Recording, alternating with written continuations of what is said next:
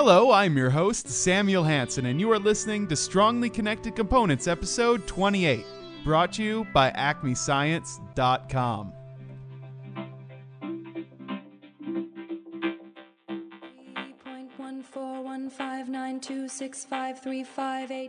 My guest on today's episode is Professor Rebecca Goldin from George Mason University and Director of Research at STATS.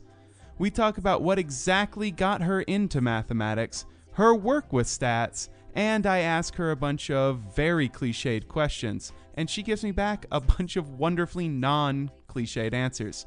Here we go.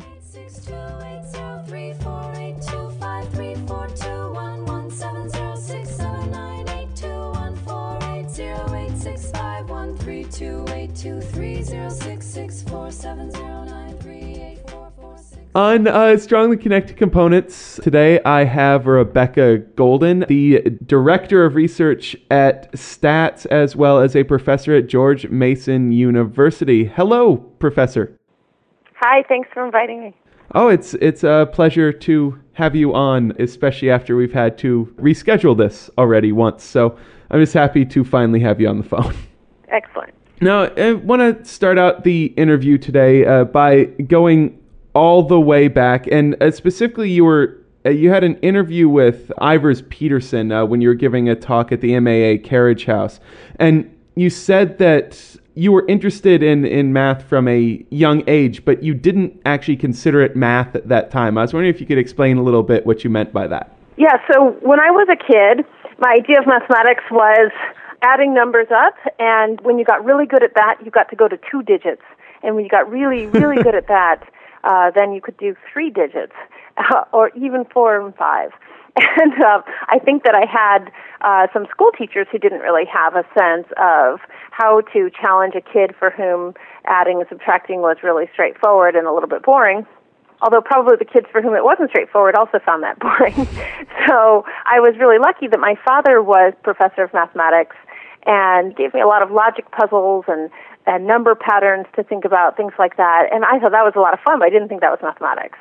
If you didn't think that it was mathematics, and I can definitely understand it, when I was in elementary school, I wouldn't have thought those were mathematics either. What did you consider them? Just puzzles, just a fun thing to work with, or? Yeah, I thought they were curious. And I think there's also, maybe there was a little competitive part of me because I could solve them before my younger sister could.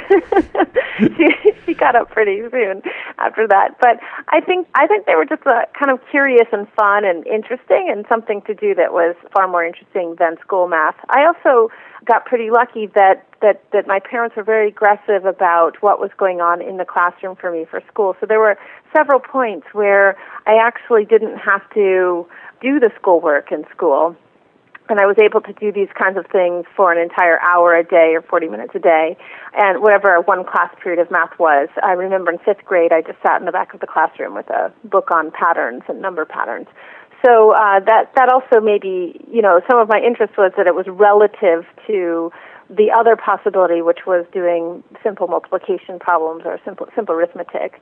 So that was kind of the starting point, but it was also a way to, somehow that was the kind of conversations that we had at home. I think all kids look up to their parents a lot, and that was sometimes the dinner conversation was, I have a little puzzle for you, you want to think about this?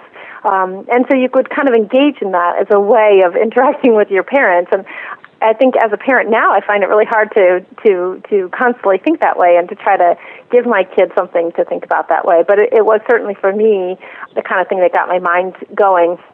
And I don't think that it's just for mathematics. It's the kind of thing that can go for you, and then you end up a chemist, or you end up an accountant, or you end up doing being a lawyer. It doesn't have to be that you end up in science. But I think that was my first introduction to the idea that thinking about something logically and deductively was actually fun and could be something worth investing in. So I'm going to jump forward a few years from elementary school to college. So when you got to college, did your plan at all include doing mathematics as your actual degree? Well, not at first. At first, again, I was fairly convinced I knew what math was. Of course, I had no idea. I had taken a lot of calculus as a high school student, so I thought that mathematics was very much like more advanced differential equations. So in college, I decided that I didn't want to major in math. I wanted to do maybe philosophy, maybe physics, but I would just take one or two math classes for the fun of it. So that's how I started out taking some math classes, but I certainly didn't intend to major in it. It was when I got introduced to proofwriting, I found that much more challenging than anything I had done before. And I still didn't think I was going to major in mathematics, but I thought it was really curious and interesting, and I wanted to learn how to do it better. And it was the first course I took in topology, which really got me excited. And that was where I really felt that mathematics was quite beautiful, and that the language of proof allowed you to really think about things in a deeper way, far deeper than I'd ever been asked to think about things before. And I didn't do very well in these classes. I worked really hard, and I hadn't really had the preparatory courses in proofwriting. So for the first time, I had to work really hard, and I saw there were people who were far better at it than I was, and that the material itself, what was actually officially being called mathematics, was beautiful and exciting and neat. So even then, I decided I would major in math, but I still didn't think I would go to graduate school or make a career out of it. But I think it was after my first year of college, after I had 2 courses of mathematics at a fairly advanced level, that I thought, this is actually something I'd like to major in. I realize that this might be a bit of a left field question, but do you by any chance remember what it was from that topology course that really struck you in the beginning? I remember the definition of a compact set. And I remember thinking that was really clever and difficult to understand and profound and amazing that it could describe so accurately what we mean by compact. So that was one of the things, but probably there were many others. And in fact, what I would say that probably many of the things that I encountered at that time, I didn't understand them very well. So while they seemed really neat, it would be hard to describe them because they weren't really deeply etched in my understanding at that time. It was just, wow, if only I could, or wow, that's really neat, or I can't believe it works that way, I don't get it really. You know, there was a lot of what you don't know, but you have a little window into it that made it exciting. So while I remember the compact set, that was probably the one thing that I really got from the course. There were other things that I was introduced to it. In retrospect, a lot of my first course in topology actually had a fair amount of algebraic topology in it, which is unusual for a first course, rather than point set topology. And I remember feeling quite overwhelmed that it was something very big, so much bigger than what I thought math was up until that point. You were studying all of this at Harvard University for your undergraduate, then you went on to get your PhD at MIT. Now, these are both enormously important and big colleges in mathematics, as well as just universities in general. And now I'm going to ask a very cliched question, which I'm sure you get very often, because you do happen to be a female in a very male area of the academy. And what was it like going through Harvard, going through MIT, and being a female mathematics student? Well, some of that question is very difficult to answer because some of every individual's experience can be attributed to your sex, and some of it can be attributed to the luck of the situation. Some of it can be good or bad luck.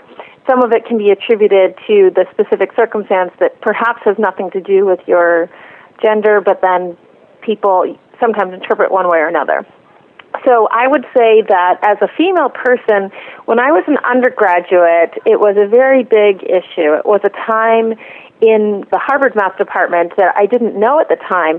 In fact, there was a lot of controversy over the fact that there were no female faculty. This was not my particular issue. I wasn't being an activist about this, but I did notice that a lot of undergraduates were dropping out of the program, female undergraduates more than male undergraduates. Males were coming into the program. And I do remember talking to some people in the administration of the department saying that I thought that this was a problem. And I think, if anything, they really wanted to fix the problem. They wanted to make it better for women in the department, but they were very defensive about the idea, which I hadn't brought up, but I think was the background conversation, the idea that they would somehow compromise their standards. And that language of compromising their standards by either hiring female faculty or compromising their standards by specifically looking or targeting to hire females, or even by improving their program for the women who were there, I found that a little bit disingenuous, and I found that very frustrating. At the same time, it wasn't my particular issue to get females onto the faculty, so I wasn't involved in any of that background politics. I did feel that at that time, my specific experience wasn't great as a female, but it wasn't either the focus of it. While I could probably point to one or two events I felt where a student said something that sounded really sexist, or where faculty didn't respond to female students the same way that he responded to male students, I think that those don't describe the whole of the experience, because the whole of experience was very intense. And whether this disadvantages women or advantages certain types of people, the Harvard Math Department, the undergraduate experience is a very intense one. It's one that was, at that time at least, fairly competitive, and you could be really good and have no sense that you're really good, because the environment is so, there are people there who are just so amazing that there's always somebody who's better at something than you. So I think that it is a place where you could make it about your gender, but it really isn't in all senses that. So my overall undergraduate experience, I feel like I learned a tremendous amount from the faculty there, from the other students there, from the environment there. And there were points of frustration, but I wouldn't say that the department was focused on the female versus male issue. And if anything, because I hadn't decided I wanted to become a mathematician, it wasn't extraordinarily personal for me. I didn't sit there thinking, I can't believe they're not letting me do this or something, and I never felt that I wasn't allowed to do something. But there can be elements of that are much more subtle, the messages that you're given, that kind of thing. But it's very hard to know whether that's because you're a female or because you're vulnerable to feeling insecure around all these amazing other undergraduates and amazing faculty. And in contrast, at MIT, I just happened to be hooked up with a professor for whom I felt this was absolutely no issue, and he had many female students, and even in the classes that weren't with my main advisor, I just never felt it the same way. I think MIT that year had I don't know if they made an effort to get females or it just worked out well that year, but the year I entered, 20% of the class, the entering class, was female, and that made a huge difference for feeling that you weren't the only person, you weren't singled out, you were among several people who were very good and who were doing mathematics for a career. So that feeling largely went away in graduate school, that somehow that there was some sexism. And the interesting thing about that is that not all women at MIT felt this at all. And I talked to many who had terrible experiences, and I think it's that when you become a graduate student, your specific interactions, the specific faculty who are interacting with you, the courses that you take, all of that can be very individual. And it's not the same for every single person. So it's very hard to say that this would be somehow the uniform experience among all graduate students there. It certainly is not. I've certainly talked to people who did not have such a good experience and really would have attributed it to their sex that they didn't have a good experience. On the other hand, my experience at MIT was far better than that at Harvard in terms of the specific issues around gender. One more question on this sort of subject. Do you feel that, at least in the math area of the academy, that the role of female students, of female professors, is changing in any way? Oh, yeah, I think it is changing quite a lot. First of all, when you talk to undergraduates now, quite universally, I hear that young women don't feel that they've experienced sexism from their teachers, from their other students in their cohort. And I don't know if it's true that they haven't experienced, but the fact that they don't feel that is actually a great sign. And the numbers of students who are graduating are much higher. We've got far more women who are getting their PhDs percentage-wise than it used to be. I think the number is up around 35% now. I could be incorrect about the exact numbers. And a similar number are getting jobs in tenure-track positions, and a similar number now are starting to get tenure. So we see that kind of as the years go by, the walls have broken down to some extent, and those women are going into long-term positions at prestigious universities. I do still see that it's very anecdotal. I don't have statistics about this, but I do still see that when there's a two-body problem between a man and a woman who are married, say, and they're trying to solve a situation of finding jobs for both of them, that the man's job tends to be preferred. So sometimes I've seen women leave academia for this reason. And those are very difficult cultural issues. It's hard to say that that would be exactly sexism. On the other hand, there's a kind of social expectation that leads into those kinds of decisions and why it tends to work in one direction rather than another. So I still see that there's progress to be made in making women feel that their careers are as important as their husbands and of their male colleagues, and to encouraging young women who are interested in math and science to pursue those careers. But I think that the barriers are far fewer. They still exist. There still, of course, are people who are invested in believing that women aren't as good as men in mathematics. But I think that's become a really minority voice, and one that people don't feel they can say so loudly, especially within the math community. There are, outside of the math community, people are very happy to talk about that issue still. In the press, you hear op-ed, people writing op-eds still saying that they think women are inferior to men in mathematics based on data that's really erroneous in this regard in measuring this. But I think that that's a very small voice, and those people are just trying to hold on to something that has meaning for them in some way. But luckily, I think that this is not the view of the academy. It's not the view of people who are actually pursuing their PhDs in these topics, either in the topic of gender differences in performance in mathematics and all the research surrounding math education, or in mathematics research, engineering research, computer science research, and other fields where women are underrepresented. Yeah, in the introduction, I mentioned that you are the director of research for a group called STATS. I was wondering if you could just let my listeners know what STATS is and what they do as an organization. Sure. What we do is we talk with journalists about how to write about data and statistics. Sometimes we help journalists actually interpret the statistics or the data that they're looking at, or understand a research article that they are reading about a topic that these journalists want to write. Or we also do our own investigative journalism and try to put online articles that we think have a quality interpretation of data and statistics. Our idea is basically that people who are not comfortable with numbers, who are not comfortable with basic statistics, and I don't mean really sophisticated, running complicated statistics software. I mean the kind of statistics that you might learn in a first semester course in statistics. If you're not comfortable with that, you may jump to the wrong kind of conclusions. And when you're writing about it for the general public, you can kind of mess up the communication lines between scientists and the public. So part of our goal is to really push forward the notion that people need to understand the math and the statistics behind what they're writing about. And we try to give them the tools to do that, either walking them through it or just showing things online ourselves, and also criticizing media that does a poor job of this and discussing why that this reasoning doesn't work. Your research is not statistically based research. I was really wondering how you became involved and interested in talking about the media's use of data and statistics, seeing as mathematics is a traditionally rather closed off field. Once you decide the sort of area you're going to research in, you don't typically tend to branch out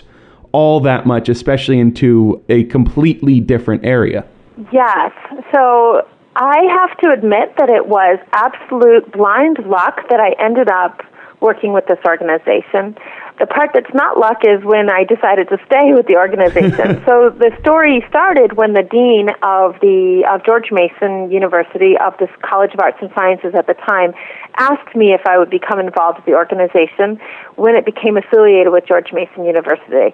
They wanted to have faculty who were directly involved with the research output, who were technically oriented, and whose credibility could serve the organization well.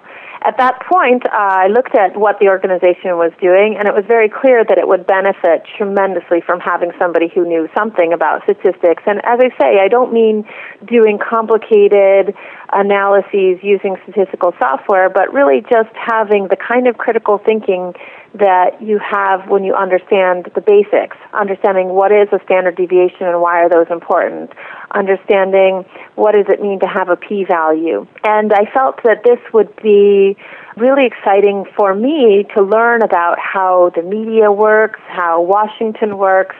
In some sense, the organization likes to think that it plays a role in how the conversation is formed about some of these topics, specifically about health topics, because the media is the way in which we get our ideas for what that research is and how we should interpret it for our own lives, and at times how we should form policy to try to deal with it. So we felt that, I personally felt that it was actually a really exciting opportunity for me. But as I said, it really was luck on some level that the dean was interested. Of course, after that, there was an interview process and there were several candidates, and then I went forward to become their director. And I stayed on because I really enjoyed what I was doing. I think all my life I felt that being a professor of mathematics is a lot of fun. It's wonderful, but I also wanted to do more for the world. I wanted to not stay only in the ivory tower, only thinking about students and my research. But I wanted to think about the society at large, almost like feeling I could extend my student base to anyone who might read my work or who I might talk to. So I felt I would learn a lot about journalism and about how the world would work, which I certainly think is true. And I think also I've been able to talk with people on a much broader base about the importance of understanding mathematics and specifically understanding basic statistics for how we function in the world, especially now as data becomes more and more important and more available to us and we get more and more information. I think it's easier and easier to live in a world in which we don't know how to make our decisions because there's all this information coming at us and we don't know how to filter it. So for me, that was a really exciting possibility to be out there talking to people about how to understand this data from a mathematical point of view without the morality, the opinions, the kind of opining that we do when we don't have anything to back us up except conviction. So I really felt that was extremely important, both for me and for society. Now, I just have one final question, and this is another one of those probably rather cliched questions, but I'm sure most of the people who listen to me interview mathematicians probably have a few personal, favorites of terrible uses of statistics in journalism and news stories. I was just wondering if you could maybe tell me your number one worst use that you've seen, perhaps? That's a difficult question. Well, I'm not actually surprised you do this as a job. So maybe one of them. So I think I can't really say what I think is the worst use of statistics, but I can give a pattern. And in fact, I'll give an example that's not really even statistical. And it's really more about how we reason and how we think about things.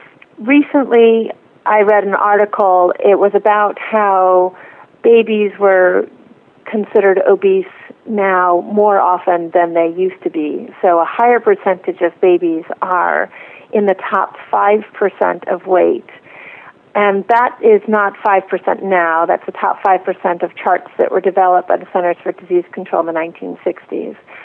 So you get a whole bunch of news articles about this research that was done determining that babies at 9 months old were often in the top 5% of weight. About 32% of babies now, according to the study, are in the top 5% of the weight category developed in the 1960s. So this is a pretty impressive figure, and so people started having theories about why it is that babies were getting fatter. And the study's authors mentioned that they saw babies who were eating French fries, parents who were pouring soda into their babies' bottles. And the news reports read something like this: some were concerned that parents were giving their children soda or juice in the bottle. And they also recommended that women breastfeed for as long as possible. So you get these sort of large jumps in logic that if we would breastfeed, we would avoid putting soda in a bottle. And I think that people feel really awful when these kinds of comments are made because a lot of people use infant formula and they don't really understand the research on the connection between obesity and infant formula.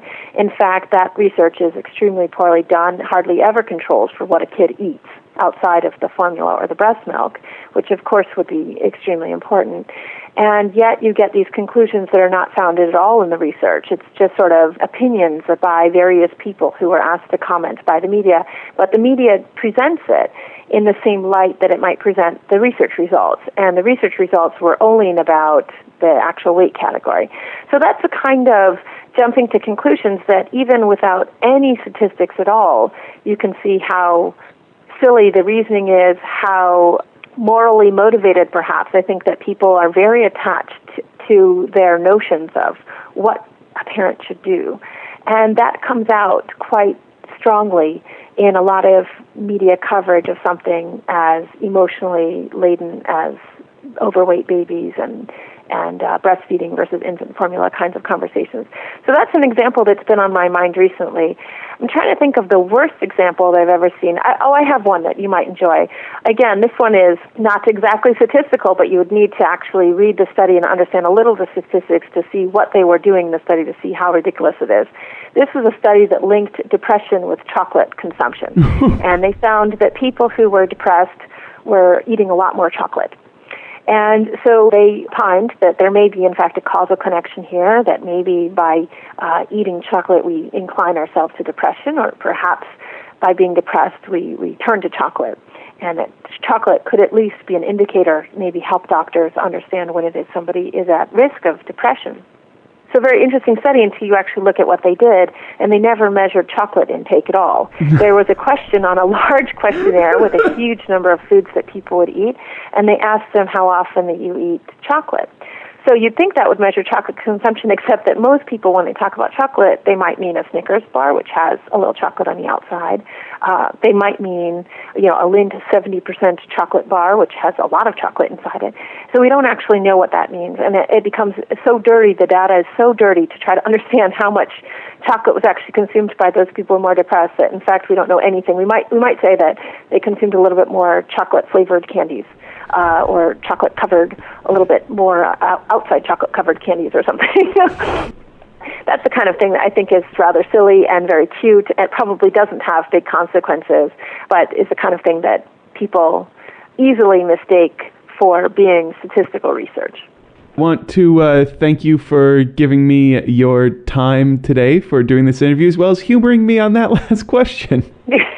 Sure. And that is it for another episode of Strongly Connected Components. If you have any feedback or perhaps want to suggest a guest for the show, trust me, I'll do everything I can to get them on. Send me an email, samuel@acmescience.com. If you want to know more about Professor Goldin, or just more about any of the old episodes, or perhaps you want to find out something about the irreverent mathematical talk show that is the sister podcast of Strongly Connected Components, Combinations and Permutations, head on over to acmescience.com. The intro music was from Hard Infirm. The song is Pie off their album Horses and Grasses. And the outro music is from SP12. You can find them over at opsound.org. This podcast is a Creative Commons Attribution Share Alike licensed piece of media. So, really, you can remix it. You can distribute it. You can pretty much do everything you want as long as you give us credit. If you want to find out more about Creative Commons, make sure to go over to their website. Give them some money. I do, from time to time. It's a good cause. Thank you all for listening, and I hope you stick around for the next episode of Strongly Connected Components.